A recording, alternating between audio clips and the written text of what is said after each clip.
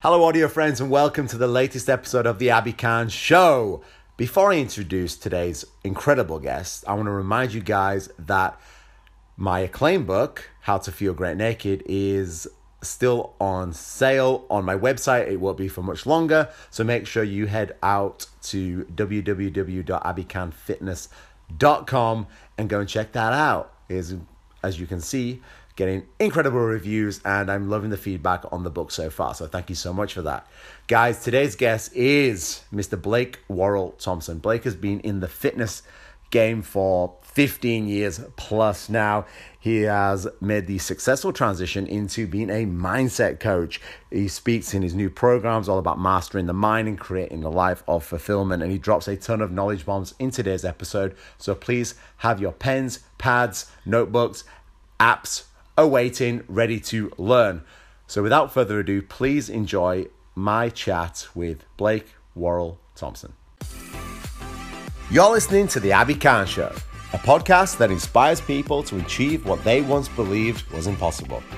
My name's Abby Khan. I'm an actor, health and fitness coach, and it is my mission to connect with interesting people, share their stories, find out how they optimize their lives for success, and how you can do the same.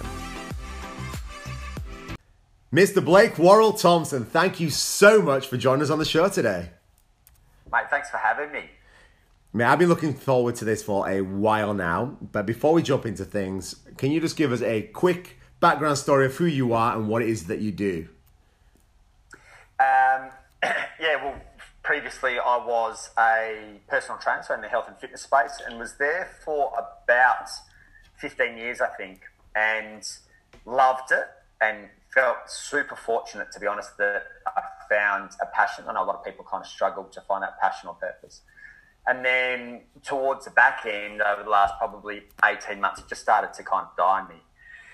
And my natural evolution had kind of taken me more into understanding humans, how to help them master their mind, make more sense of what brings them fulfillment, look at humans and connection. And that then became the natural evolution for me on a personal level, and then from a coaching point of view and from a business point of view. So now it's very much around helping people master their minds, find more fulfillment, break through the kind of BS that's holding them back, and be in more alignment, which is again, I feel super fortunate to have found a second passion and purpose when, as you're aware, so many people really struggle to find that first one. So, yeah, that's me. What got you into PT? Started because you obviously you went into it and lasted 15 years, which is amazing, especially for something that you actually love. What got you into it to start with? Well, mate, to be honest, I wanted to play AFL. I'm not sure even if, as an English fellow, whether you know AFL, but I wanted to play that. And just wasn't good enough at the end of the day, and kind of had to pivot pretty quickly, halfway through year 12, and I was like, okay, I'm not going to make it. Like, what do I do next? And health and fitness, I was a horrible student, lucky to kind of get through. But health and fitness was my big thing. And to be honest, I remember a mate telling me, "Oh, have you thought about personal training?" I didn't even know what it was. And I looked at the course, and I was like, yeah, fuck, that sounds perfect for me. So, after school, spent 3 months being a brickie and saving enough money to pay for my personal training course, and then went and did it. And, amazing to think that at a very tender age of 18 that I was out kind of trying to build my own business, and, even more fortunate that people were taking me on for my services. But, yeah, mate, to find that passion at that age, I felt super grateful and lucky. And then for it to last literally 15 years and only die in me in the last 18 months, it was a really good stretch. I'm interested, especially being 15 years ago, what were and being so young still, what was the biggest challenges for you getting into the industry? Because it's incredibly competitive now. I'm not sure what it was like 15 years ago when you started. It was a very different ball game. So back then, I think there was like 4 or 5 providers of Cert 3 and Cert 4, which is your personal training qualification. And now it's up around 150 to 175. So a very different game. back then it was very much around, housewives, CEOs and Hollywoods that did PT. And if you weren't one of those, then, you kind of might have gone to the gym, but it wasn't really a big thing. And then obviously, CrossFit came through, and that group training dynamic, which is obviously a lot more affordable for people now, it wasn't really a thing back then. I think it might have been like a step into a life, which is, an outdoor franchise. But outside of that, the options were pretty limited. So, for me, getting into the space back then was easy because it wasn't that busy. But, the big thing for me as an 18-year-old is, and I'm sure you're aware, kind of is the connection piece. Like, it has its challenges, you as an 18-year-old connecting with someone in their 30s or 40s. So that was probably the tougher thing. And obviously at 18, you don't really realise that that's the piece, but that was probably the more challenging piece back then. And what do you think, obviously, like pushing forward 15 years, only in the last 18 months, it died in you. What do you think that was because of? Was there a moment where you're just like, I don't want to do this anymore? You fell out of love with it, or you were even more passionate about the mastering the mind and the fulfillment capacity aspect of life? Yeah, it was more that. I think just my natural evolution. I looked at some of the struggles that I was having, both from understanding my mind, some really poor kind of behaviours that I was showing up in the world, and just wanting to understand humans better, what makes them tick, what makes them happy, why things aren't necessarily working for us as humans. I mean, you don't have to look too hard and far to know that, mental health's not working, relationships are breaking down really easily. People are like, the systems for me are completely shot. So I started to really pay attention to wondering, how can I have a bigger impact than sets, reps and steamed broccoli, and be able to, have a more transformative experience for those that I worked with. So we've basically just briefly touched on the mindset perspective, and that leads us right into dealing with our own mind and our own doubts, specifically sort of self-doubt. Is that something you come across much in your practice, whether that's yourself or your clients? Yeah, it definitely is. I mean, it shows up in so many different ways: self-doubt, self-worth, self-love, self-sabotage. It really does show up in a number of ways. And I think the thing for a lot of people, and this is really one of the bits that is of most interest to me, is that most people don't probably have a level of self-awareness and introspection to know what their limitations are in terms of, I noticed that I believe this to be true about that, or I noticed that, I find myself sabotaging there. So when I'm looking to create change, I need to start with a really good level of self-awareness, because, a lot of people talk about ownership and you need to take ownership, and that's true, but you can't own what you can't see. So it's really important to be able to highlight, okay, it's interesting that you've got this pattern. I noticed that, you've got this belief.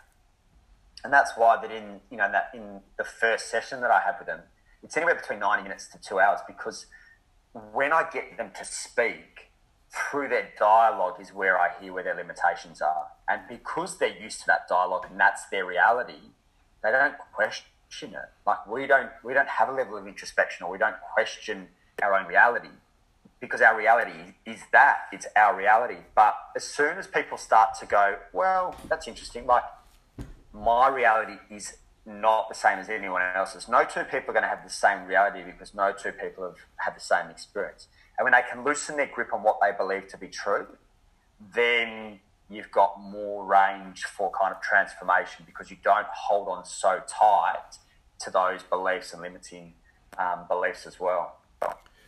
Where do you think that self-doubt comes from, or that lack of self-worth? Is it from childhood? Is it the way we were sort of raised, our environment? Where do you think it comes from mostly? Well, us as humans are 95% unconscious. So what that means is that although we're kind of awake and moving, 95% of our belief system, our programming, our habitual, our habits is on autopilot. So that 95% obviously plays a really big role in terms of what's working and what's not for us. And that 95% was created in what's called the imprint period, which is the first 7 years of your life. And as you're aware, the biggest impact in that first 7 years is our parents. So we, between 0 and 7, we're like a sponge. We're taking in everything. And we take in the good, and we also take in the bad. And, if you look into the research, they are of the belief that even if you had really conscious parents, you're likely to pick up 40% good habits. 40%. And most of us don't have really conscious, awake, aware parents. So it's really ingrained at such an early age. And it's not until you start to loosen your grip on what you believe to be true, and you start to bring light to that, those habits, those patterns, those programmings, that you can create change. So that's really important, that it starts at such a young age. So I guess I think you hit the nail on the head there. So most of our parents aren't conscious and aware of, like, here's what my child might be retaining from this. And I know my parents definitely didn't do that. And it doesn't make people bad. It's just that's just the way it is. Like, not everyone has this level of knowledge or this level of education. Is there something that you can advise that people do, especially people that do have younger kids, to be aware of, so that they can create a little bit more positive sort of behaviors in their own child for later life?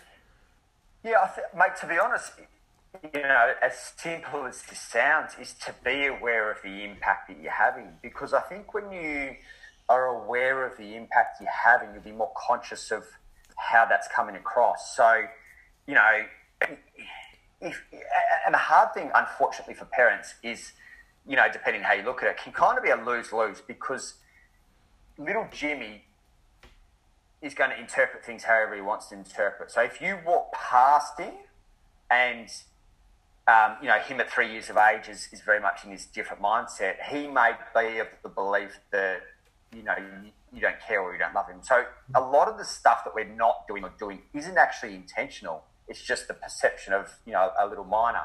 So to be really aware of the words that are coming out of your mouth, positive words, kind words, lots of love, and have that child very kind of secure and feeling the love, is a really nourishing approach to their upbringing. And if people kind of want to look into it more, there's a term called conscious parenting, which is definitely worth, I'm so passionate about it because I had a very interesting upbringing. And obviously over the last 3 to 4 years, I've had to address a lot of my programming.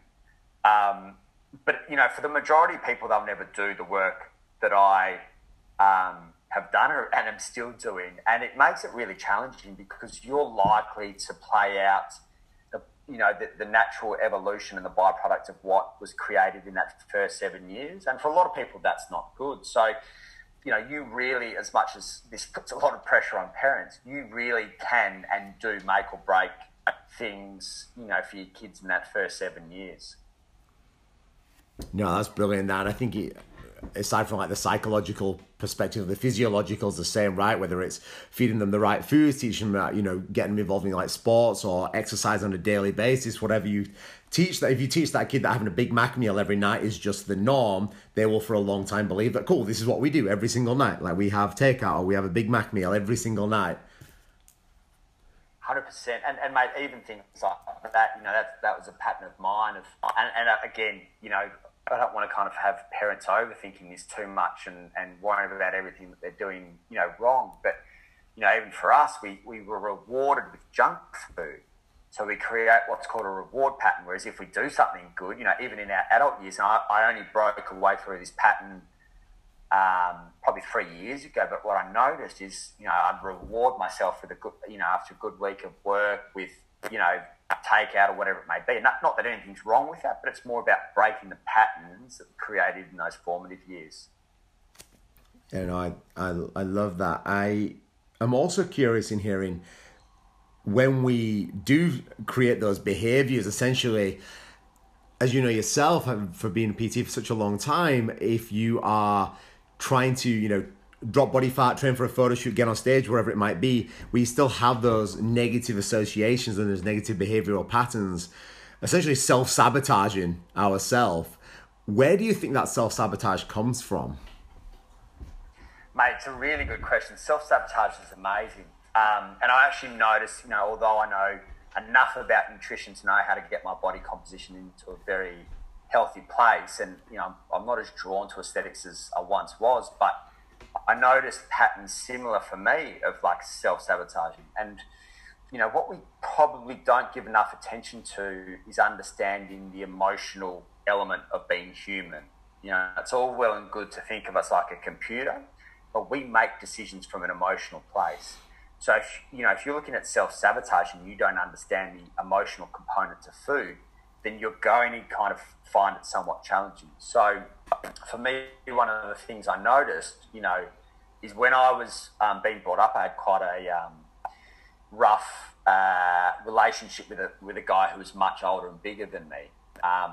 And what I noticed, and this obviously took some kind of therapy and some work to do, is that my brain, which always looks out for the best for us, which is sometimes really hard to really understand, but from a safety point of view, it wanted me to be a little bit bigger and a little bit heavier. And I'm not big, but, relatively speaking, because what it had created in my brain is when I was a kid and I was smaller, I could get pushed around by this guy fairly easily. So my brain's going, well, don't get too light and don't get too, in its head, don't get too light and lean. It created those two things together, because then you become exposed to, a lack of safety, essentially. So that was one of the things that I had to work through. And what essentially would happen was I'd get to a certain body composition. And like I said, I'm not fixated on the body composition like I once was. And then I would find a way to really sabotage it. And it probably happened for 3 years before I was like, okay, something's going on here below the surface that I can't see. And that was one of the things that came up. So, when it comes to self-sabotage, it's often a story that isn't that visible in terms of, I've sabotaged because of A, B, and C. Like, you need to process it, and you often need to be, really still and silent to be able to tap into that unconscious or that subconscious to be able to identify what is actually happening below the surface. Yeah, I think it's really interesting what you said about gaining size from the psychological protective safety, because a lot of people that get into martial arts, from like bodybuilding, have potential like childhood traumas, whether it's from abusive parents, abusive people around them, thinking if I get just bigger and stronger, this person can't bully me, abuse me anymore. And that in itself, sometimes, as you said, they like needs work to break out of that pattern of like, I don't need to keep getting bigger, or I don't need to keep fighting this theoretical fight that's not really happening anymore.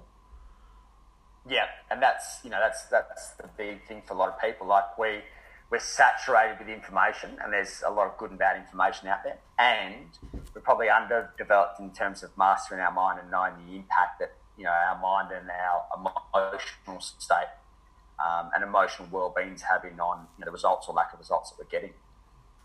So if we're to, I guess, sum up or at least advisory on self-doubt, is there a couple of ways that you advise people help overcome that self-doubt, whether it's asking themselves a certain series of questions, or what could you advise there with people that do really struggle with that self-doubt element in life?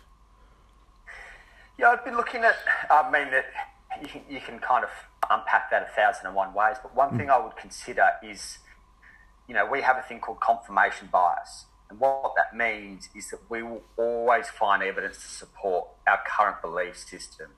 So, for example, if you doubt, that you can't find a good guy or a girl, in terms of a relationship, you will find evidence to support that. So what I would do in terms of changing your brain around that is seeking evidence to support what you want to experience. E.g., there's Jimmy and Sally who have been together for 20 years, still passionate, still having lots of healthy sex, great relationship, whatever it might be. There's Stevie, who's really lean, fit and healthy and confident in himself, and he doesn't starve himself. So that would be the first thing. I'd also think about what you're feeding your brain in terms of information. So my relationship with mainstream media is essentially that I don't think it's the best and healthiest thing for a lot of people because of the fear and the doubt and, what it brings to light. So if you're feeding, your brain certain information, look at whether that's bringing positive things to light for you, because there's lots of positive stuff happening in the world. Are you feeding it with that, or are you feeding it with kind of the mainstream? So there's a couple of things I would think. And naturally, we become, the average of the 5 people that we spend the most time with. So really take care and protect your energy, by the people that you're surrounding yourself with. That's a really big piece. So there's 3 things that I'd consider that I think are really important. The average of the 5 people is going to bring us into the next point, which is perfect, a segue. But before that, it's really interesting you said the thing about mainstream media, because I've had this conversation with a lot of my clients, and it's about self-doubt and having more positivity in their life, things of that nature. And we spoke about just social media in general, because I know that a few of them are just adamant on social media. It's constantly, always on there. And I said, out of curiosity, what sort of information and content are you surrounding yourself with? And they showed me and stuff, and literally all of it is just this toxic, negative, very opinionated sort of people that are creating this doubt in their mind. And I said, hey, let's do this for a week. Let either delete those people, unfollow those people, or just log out of Instagram and don't go on it for an entire week. Let's just see what happens. And every single one of those people, 2 of them deleted their account completely, which I didn't tell them to do, and one of them just logged out of their account, and all of them came back with just such a profoundly different positive vibe even a week later. Some of them were even a couple of days later, and it was so amazing to be able to see something just small and insignificant as that had such a profoundly positive impact on their life. Well, mate, the hard thing is, it's human nature, and it's also very ego-driven, is that we compare ourselves to people on social media. And, I've dated 2 absolutely beautiful girls who have very strong profiles on social. And they're the first ones to say, my life isn't what you see on social. And for whatever reason, we need to keep reinforcing it. And there's so many people that look up to them, which is, beautiful, because they are amazing girls. But look up to them in a way of this is how my life's meant to look. But what they don't see is the massive blow-ups that we would have, or the struggles that they've had with business, or, the days where they're feeling bloated and fat and ugly and, whatever it might be as well. So it's unfortunate, because we are hearing these messages of do not compare yourself to the highlights reel of someone else. But our mind is still seeking out that. And it's really in that moment where you do find yourself comparing, where you need to be really quick on to your mind and go, well, I actually don't know what that person's experiencing.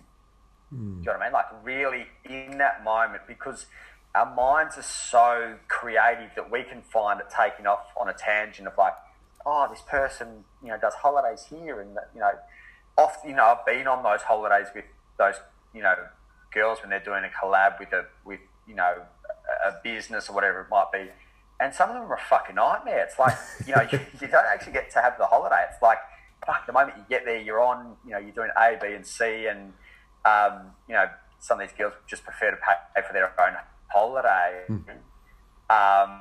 because at least they could enjoy it as opposed to working the whole time. So it's a nasty trap to get into. I probably haven't given enough thought as to what the solution is, but I'd hate to be a 16 to 20-year-old female growing up in this world with that pressure and the comparison and competition that comes with social media. Yeah, I think it's interesting, isn't it? There always is that comparison, whereas it might be just say, for example, a 16-year-old girl just putting out stuff because she just enjoys it, or it's just for her and her friends to like. And you might have people, either commenting some negative shit, some toxic stuff, brands coming in there, and that's obviously very exciting, cool. I'm going to build my profile, I'm going to get money, and I get free stuff for what? Just taking photos? Fucking sweet, I'll do that. But there's also the negative aspects that we don't get told about, as you just sort of alluded to a little bit there. And it's interesting, but it's also, I guess, paramount for people to be able to be very self-aware, looking like, is this actually what I want? Do I really give a flying fuck about having a brand represent me? Maybe not. Maybe I just don't care. Maybe, especially being in Australia, living in Byron and just surfing every day. Why would you want anything more than that lifestyle? It sounds amazing. And you don't need a brand to do that. No, you're right. And to be honest, it's I feel like there's nowhere else I'd prefer to be in Australia than Byron, so I do feel fortunate for that. And that's the thing is, for a lot of these people, unfortunately, and Jim Carrey says it best, is like, his big saying is, I wish everyone would experience money and fame to know that it's not the answer.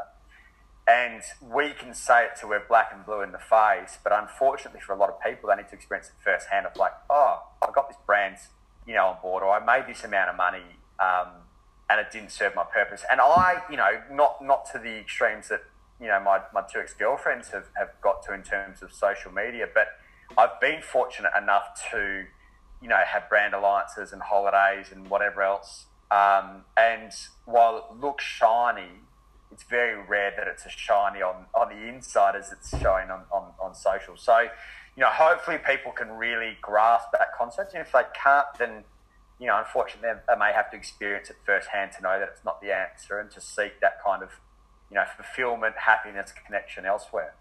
Yeah, I think a lot of people, we do look to the external often for these shiny things rather than looking internally. I mean, the amount of conversations that I've had in the gym locker that I work out at with young guys and girls who are very, very pretty, naturally in good shape, great genetics, things like that. And, representing, or not representing, like wearing brand gear and things like that. And just me just having a general conversation with them.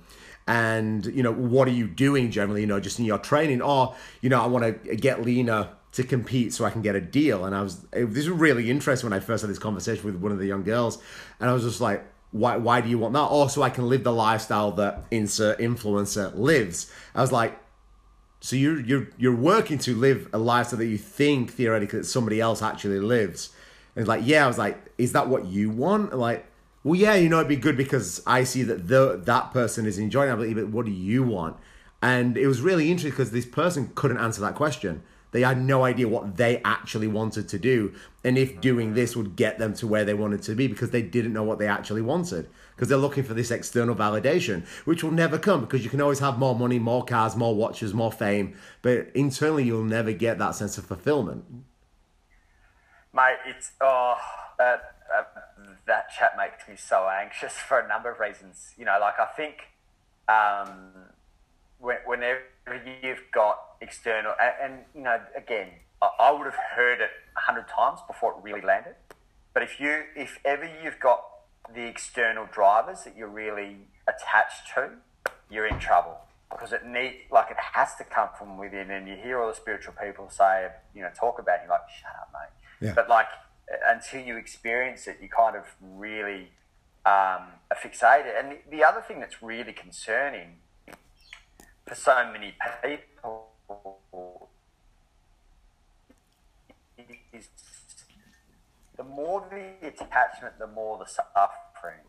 So these do things look in a certain way, and at 24 hours that it feels good, 48 hours, whatever it might be, and then it wears off and you're like, oh fuck, maybe I need to earn more, maybe I need a bigger contract, maybe I need a shinier ambassador role, and they go again. And I talk about this a lot of it's the carrot that society dangles in front of us that we just keep on this hamster wheel. And some of us never get off. I got a pay rise and I got a promotion and now I can, tell my friends about it for the next 48 hours. And then cool. And then what? Has that solved all your problems? Has that hit the sweet spot that you thought it was going to? Nah, fuck, I'll go again. Got another promotion, another pay rise. Sweet, cool. You can post about it on social media.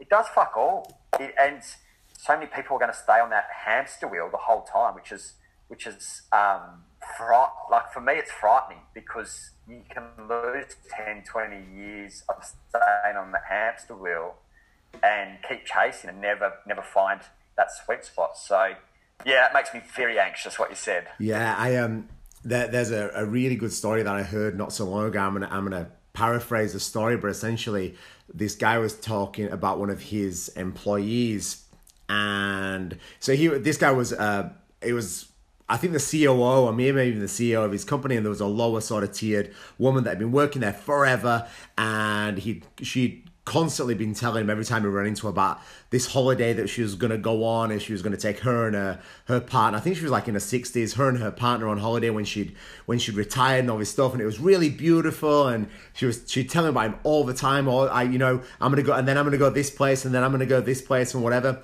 And obviously this guy being a very high powered sort of individual in the company didn't see her all the time, and he traveled the world throughout his company. And he said one year he'd come back and he was speaking to this lady's partner, asking, it's Marianne, let's say her name. He says, how's Marianne? He must be close to her retiring, and she's going on this holiday with you guys. And he goes, well, Marianne actually died, and she never ended up going on this holiday, because she'd just been waiting for so long and looking for this sort of external fulfillment in going on this holiday, that she'd never actually even got there. And all this time, it sort of made me think of, like, she'd been trying to get this, this holiday, for example, and this external validation of this self-worth, and she never got this sense of fulfillment because she never even actually worked within and gone, I don't need all of this shiny stuff. It would be cool. I'm not saying don't go on holiday, but focus internally first, and you might find that fulfillment's right here all along, rather than trying to figure out where it could be in this esoteric sort of world. Well, mate, that's the big thing. And again, I would have heard it hundreds of times, especially from, older clients and older people in my 20s. And they're like, oh, mate, like, look within. And it just sounded like just bullshit to me.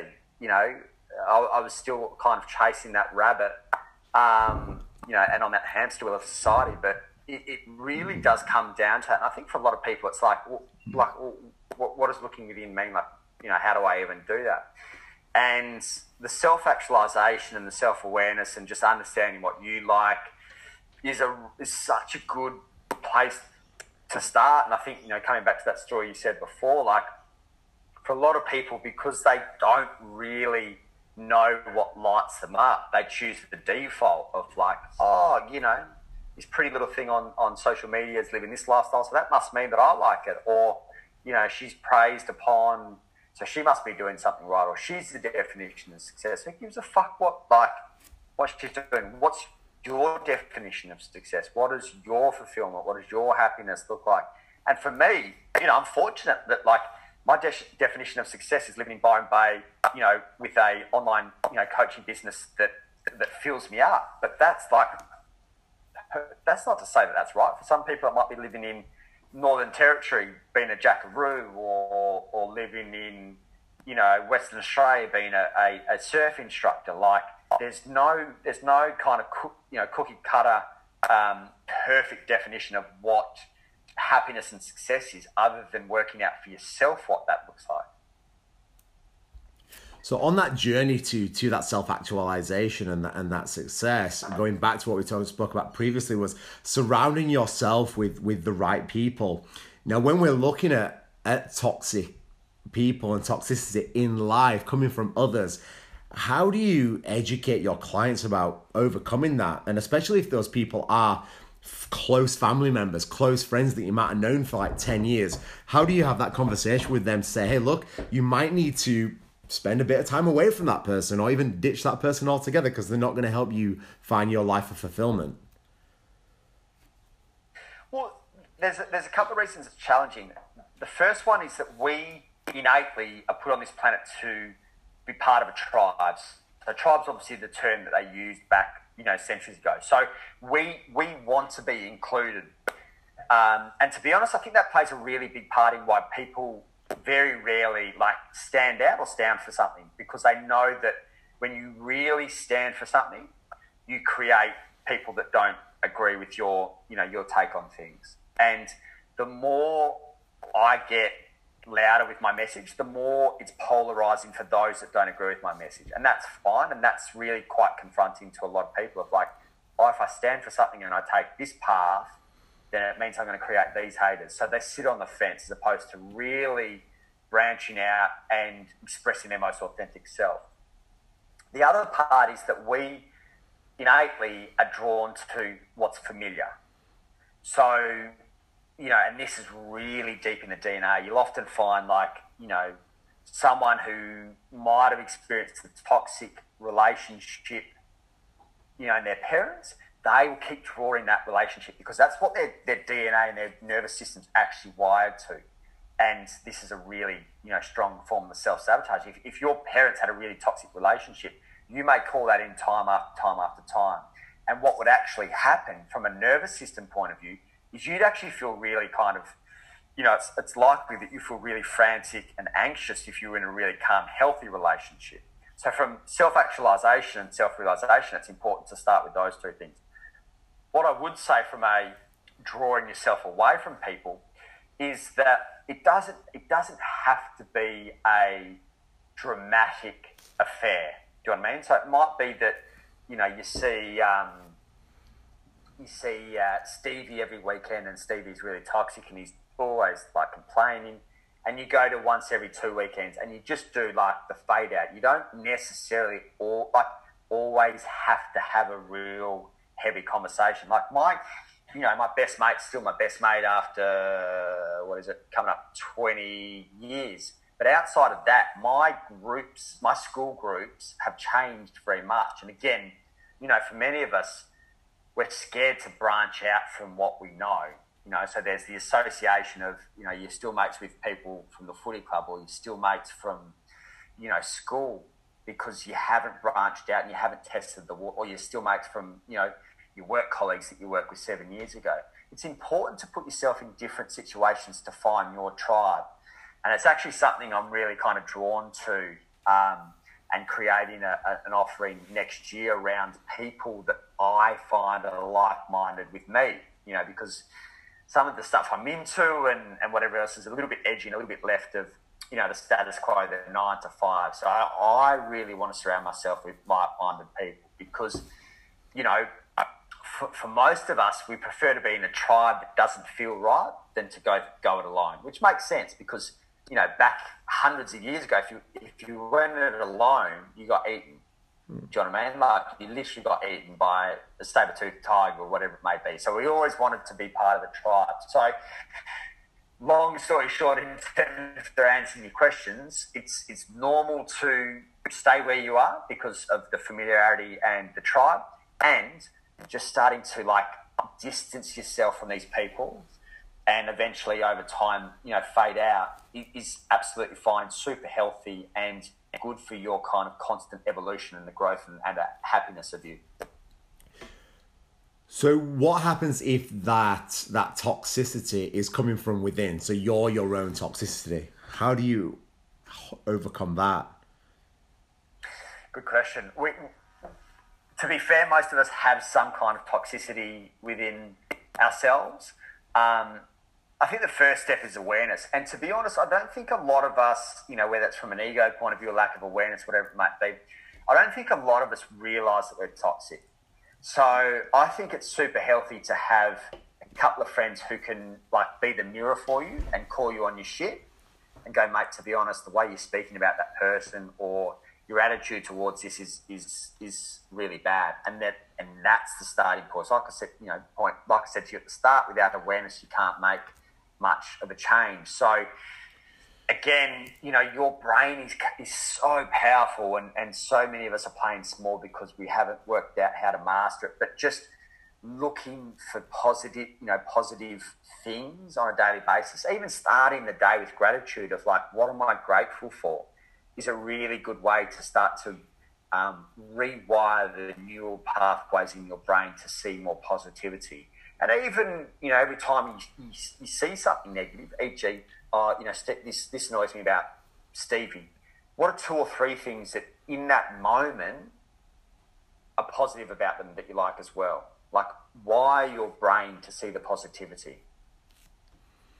So as you sort of said there, I think that the constant reoccurrence is that self-awareness about being completely aware of how you're acting, how you're behaving, how you're feeling in that moment, rather than be like, Stevie, you're a wanker. Be like, okay, why do I feel this way about Stevie? What am I actually disagreeing with? Because maybe Stevie's actually correct. Is it because I may not be educated enough to know what he's talking about? Is it because, I've had this previous experience with this other arsehole that I think Steve is a bit of a wanker now? Like, what is it about me 100%. first and foremost before I start judging other people?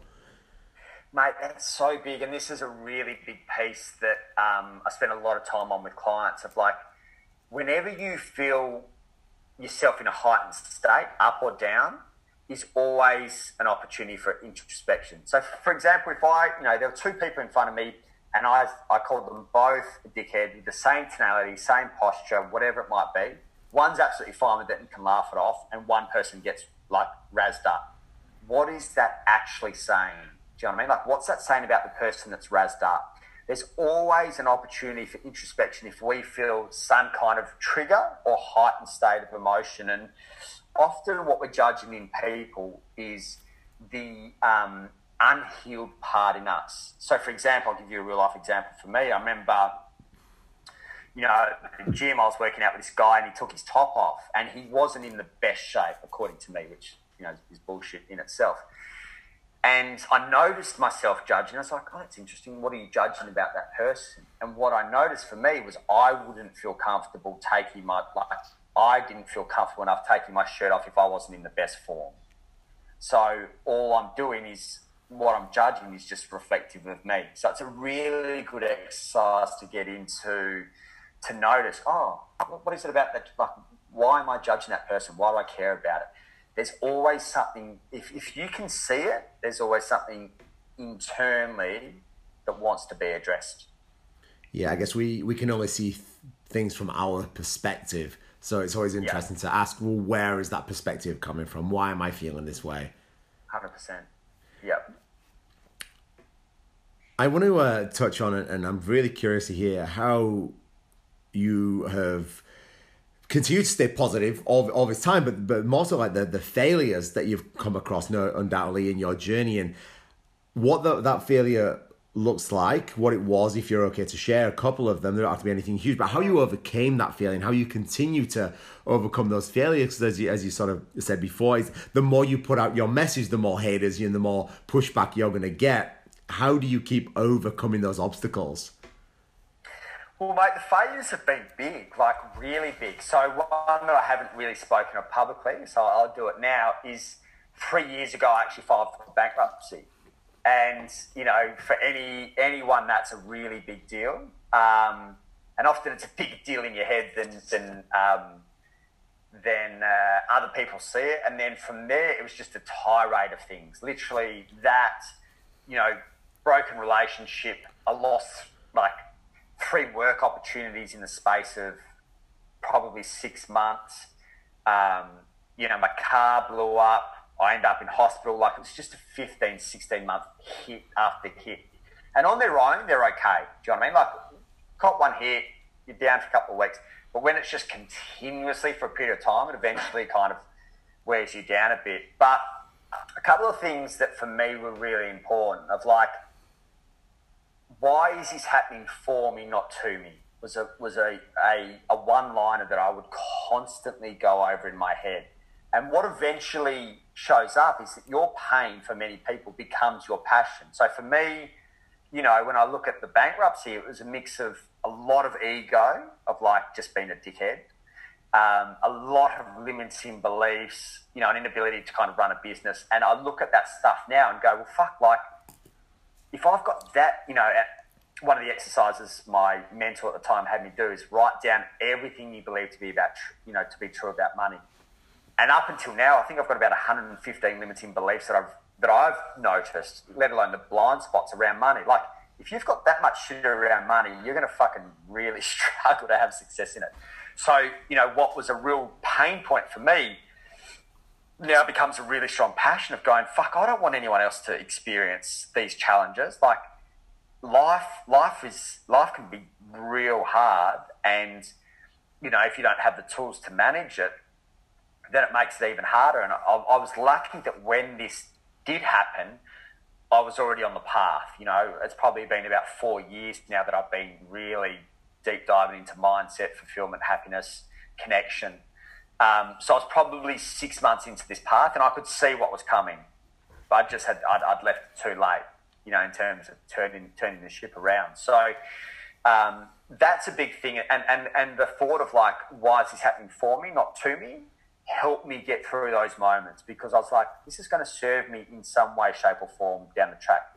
Even the breakup in the relationship, like I then went on probably an 18-month journey around understanding relationships, understanding connection, understanding sexuality, understanding all different dynamics that I now help other people kind of work through so that they don't make the same mistake that I did. So that's a really big piece for me. And I think, depending where you're at, is I went through a period where for me to look ahead and to look at the future was really dark and bleak. Like I couldn't see anything positive. And it wasn't that I had, suicidal thoughts or anything crazy like that, but I just would look ahead and I'd be anxious as fuck, because I'd be like, I don't know where I'm going. So for me to come back into the present moment and go, okay, you can't see a future, let that unfold itself, but what are the things that you can do today that just help you get by for another day? And I every time I'd entertain the idea of future, I'd bring it back to like, okay, here's, didn't know what I was doing with business or anything, but here's 6 things that you can do on a daily basis. And for me, it was exercise daily, have good nutrition, sleep well, hydrate yourself well, get some kind of vitamin D or nature, make connection. So have a good conversation each day. And then for me, my number one value is around growth. So if I did those, even if my world didn't feel like it was moving forward, I still felt really good at the end of the night if I did those things. So those are a couple of things that constantly played on my mind in those more challenging moments. You've said a couple of times like finding fulfillment and life fulfillment. What does a life of fulfillment look like for you? Well, life fulfillment for me is the first thing I had to do, which I've mentioned a couple of times in this, is get off the hamster wheel that is society. E.g., chase this, get more money, all the kind of external things. So that was a hamster wheel that I had to get off. But what I really needed to do was create stronger connections, because that's primarily what we're here for. Work out what my values are, and this is an exercise that people really underestimate, the importance of knowing what is of value to you. So for me, it's growth. For me, it's running my own business. For me, it's having an impact. For me, it's obviously health, fitness. Like I know my recipe. I know my recipe for fulfillment and happiness. So even if the world falls apart like it is now, my recipe doesn't change, and I can keep moving forward knowing my recipe. Like, we obviously spoke before we came on around, part of me really struggles to be vocal about how good my world is now, knowing how tough it is for so many other people. But because I know my recipe, I'm not influenced by outside things. Do you know what I mean? Like at some stage, yeah, it's pretty annoying that what's going on in the world, and I really don't do like the government, the farmers or mainstream media. So when I've got those 3 things coming together, that pisses me off about what's going on. But in terms of it having a really kind of long-term detrimental impact on my world, it doesn't. It's not the case. So I think it's really important for people, firstly, as we've spoken about numerous times, to really understand who they are and what they represent, understand their values, and understand what fulfills them, and know that it's not an external thing. Connection to a certain degree is external. It requires another person. But I don't have attachment to a shiny car, a big house, a hotter girlfriend, whatever it may be. And that is a really empowering place to be, because when you put your happiness, fulfillment in the hands of someone else, you're fucked. Because if it's taken away from you, you're cooked. So, it's really important to start to have that self-actualization, that introspection, to know what what's your recipe. Do you have any, aside from I guess those 6 things, any sort of daily practices that you do to keep you on track to achieving that life fulfillment? Well, those 6 things are the big 6. I'm fortunate that one of my business partners in one of my businesses is a meditation teacher, so that helps massively. And I mean, I look at all of those, and none of them costs money. Do you know what I mean? So anything that my business is doing, not doing, anything that I gain from a materialistic point of view, or like nothing changes. So that's my kind of recipe on a daily basis. And then I think for me, a big part is I want to be moving forward. Like progression's important. If I feel stuck in an area of my life, whether it be relationship, business, health and fitness, that's annoying.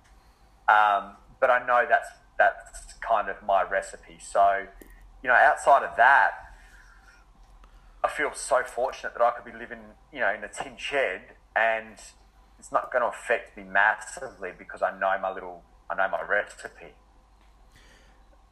We spoke a fair bit about growth and being one of your values. Is there a particular course or book, something that's had a profoundly positive impact on your life that's helped that internal growth? Oh, mate, the list is endless, to be honest. But I think the positive thing, when I'm working with clients now and they want a book or whatever to read, is because I've read so much shit, I can really point them very quickly in the right direction. And I feel kind of fortunate that I have made that path for so many people a lot easier in terms of, not wasting time, energy, money on shit. But for me, I could reel off 20 or 30 books that are really big, but Lost Connections, which came out a couple of years ago, is a really good book.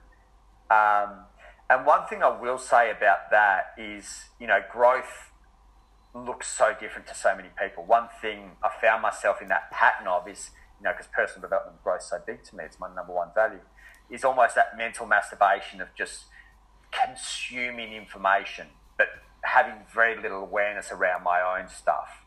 So I do mix my, reading and my podcast and whatever it may be with a really healthy level of introspection, self-awareness, self-actualization to navigate those two, because, up until the point of bankruptcy, there was a really strong level of, or a really strong interest in growth, but fuck all self-awareness. And, even in my last relationship, which was short-lived, but even in that, like, I know a lot about relationships now, but you can read books and do whatever else, and then when you get into a relationship and your stuff shows up, it's a different kettle of fish. So it's really important to be able to kind of navigate the two of those things, in terms of general growth. And aside from growth being a value, what are a couple of the other values that you sort of put highest up on your list, just for people who may not know how to search for their own values? Yep. So one thing that I'll say with that, and there's a couple of good exercises to do, but when you're trying to unpack your values, is thinking about where, one, what lights you up, where do you spend your money, what fills your house, what do you do with your time and energy? So growth for me, I can do any time of day. Like if I'm sick and on my deathbed, I'm still probably got my Kindle reading. But for me, outside of that is health and fitness. Like I need to train every day. If I don't, I'm not the best of humans. Connection. So I definitely need to have a phone call, each day with someone, or obviously see someone in person. What else is in there? I'm trying to think of my ones off the top of my head. I should know them. Growth stands out. Like resilience. So, there can be a couple of different types of values, and it depends who you speak to, but there's essentially, your core values, what is core to you, and then things that you value. So what do you value in another person? We might value their humour, their kindness, whatever. And then what do you value? Well, I value, my career, I value money, I value health and fitness, whatever it may be. So there's a few things, and and like I said, is when you get super clear on what you value, then you'll often be in a really good position. And that's, often your values stem from some of those pain points of your younger years. Like I value mindset because my mindset was fucking horrible. I value health and fitness, and I value mental health because I come from a family of addictions and mental illness. Like these values stem from pain points for myself. And, often if you see someone really passionate about something, you can guarantee that passion stems from some kind of pain that they may or may not have shared with people. Who is the biggest, or one of the biggest inspirations in your life, whether that's a mentor, a family friend, a friend, someone that's really helped guide you down your own path?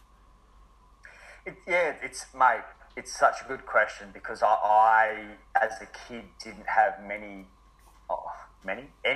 role models that I really kind of looked up to. And, even through school, I was a real problem child, and I didn't even have any teachers that I kind of really looked up to. So it doesn't set the best foundation for success if you don't have any role models.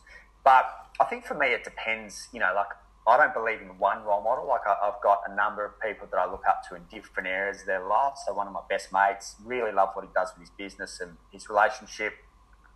And then, to be honest, a lot of them are online. I really like the work that Aubrey Marcus does. Yeah. If there's someone who I feel most aligned with, anyone I've crossed paths with in my 16 years of personal development, it's probably him. He's big on all things health and fitness, peak performance, sexuality. He does, psychedelics and plant medicine. He's interested in business. Like, he is very much on the same path. So probably him. I like what Joe Rogan does. I really like, the characters these days, and even to a certain degree, Mark Boris. I really like this new way of leadership that embodies both, obviously, leadership and resilience and emotional intelligence. I think if you look at yesteryear, there's very good leaders, but they've got fuck all emotional intelligence. I'm really drawn now to those that can do both, who have got that heart, even to a certain degree. Karen Ray's got some really impressive stuff as well. I'm really drawn to those that have got that are leading from that heart space and having a massive impact. So there's a few names.